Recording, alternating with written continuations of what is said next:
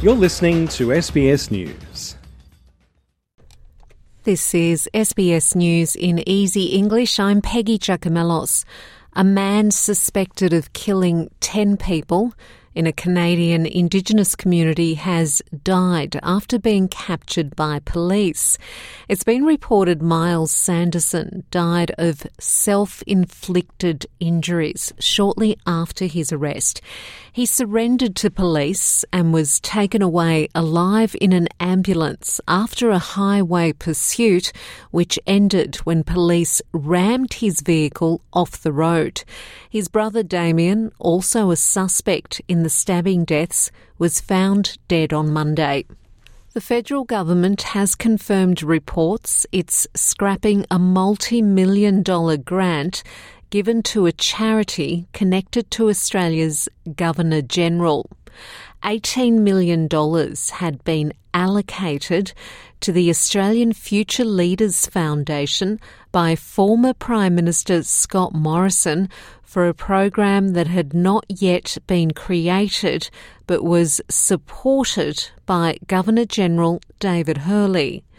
But Treasurer Jim Chalmers has told reporters in Canberra the grant did not provide value for money. And we can't see that it delivers value for money. And so that grant won't be proceeding. It won't be proceeding with the $18 million in funding or the ongoing funding after that. Our responsibility is to go through the budget line by line to make sure that there's genuine value for money, and we couldn't see value for money here. The United States has accused Russia of war crimes. Ukrainian officials have already alleged that Russian authorities are forcibly deporting civilians, including children, from occupied areas. US Ambassador Linda Thompson-Grenfeld has told a special meeting of the United Nations Security Council in New York that the US now has information Russia is coordinating the removals. Estimates from a variety of sources, including the Russian government, indicate that Russian authorities have interrogated, detained, forcibly deported between 900,000 and 1.6 million Ukrainian citizens from their homes to Russia, often to isolated regions in the Far East. A building has collapsed in northern Syria, killing at least 11 people. 7 women, 3 children, and an elderly man have reportedly died in the collapse in the city of Aleppo. Local media are reporting that the collapsed building was 5 stories high and illegally constructed.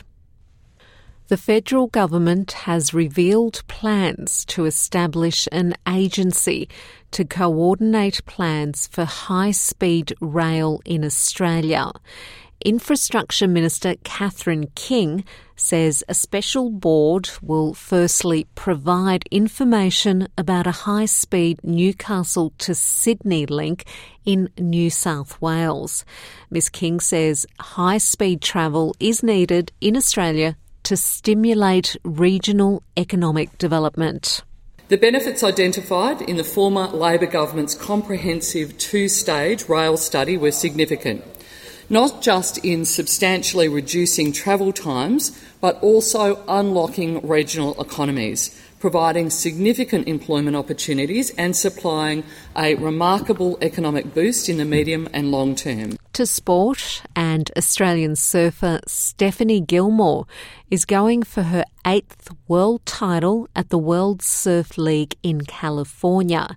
She is entering the Californian event as one of 3 Australians in a field of 10 vying for the world title.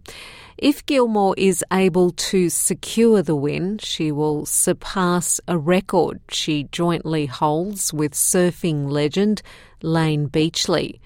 Only the top 5 ranked men and women will compete and progress to a best of 3 final. And that's SBS News in Easy English.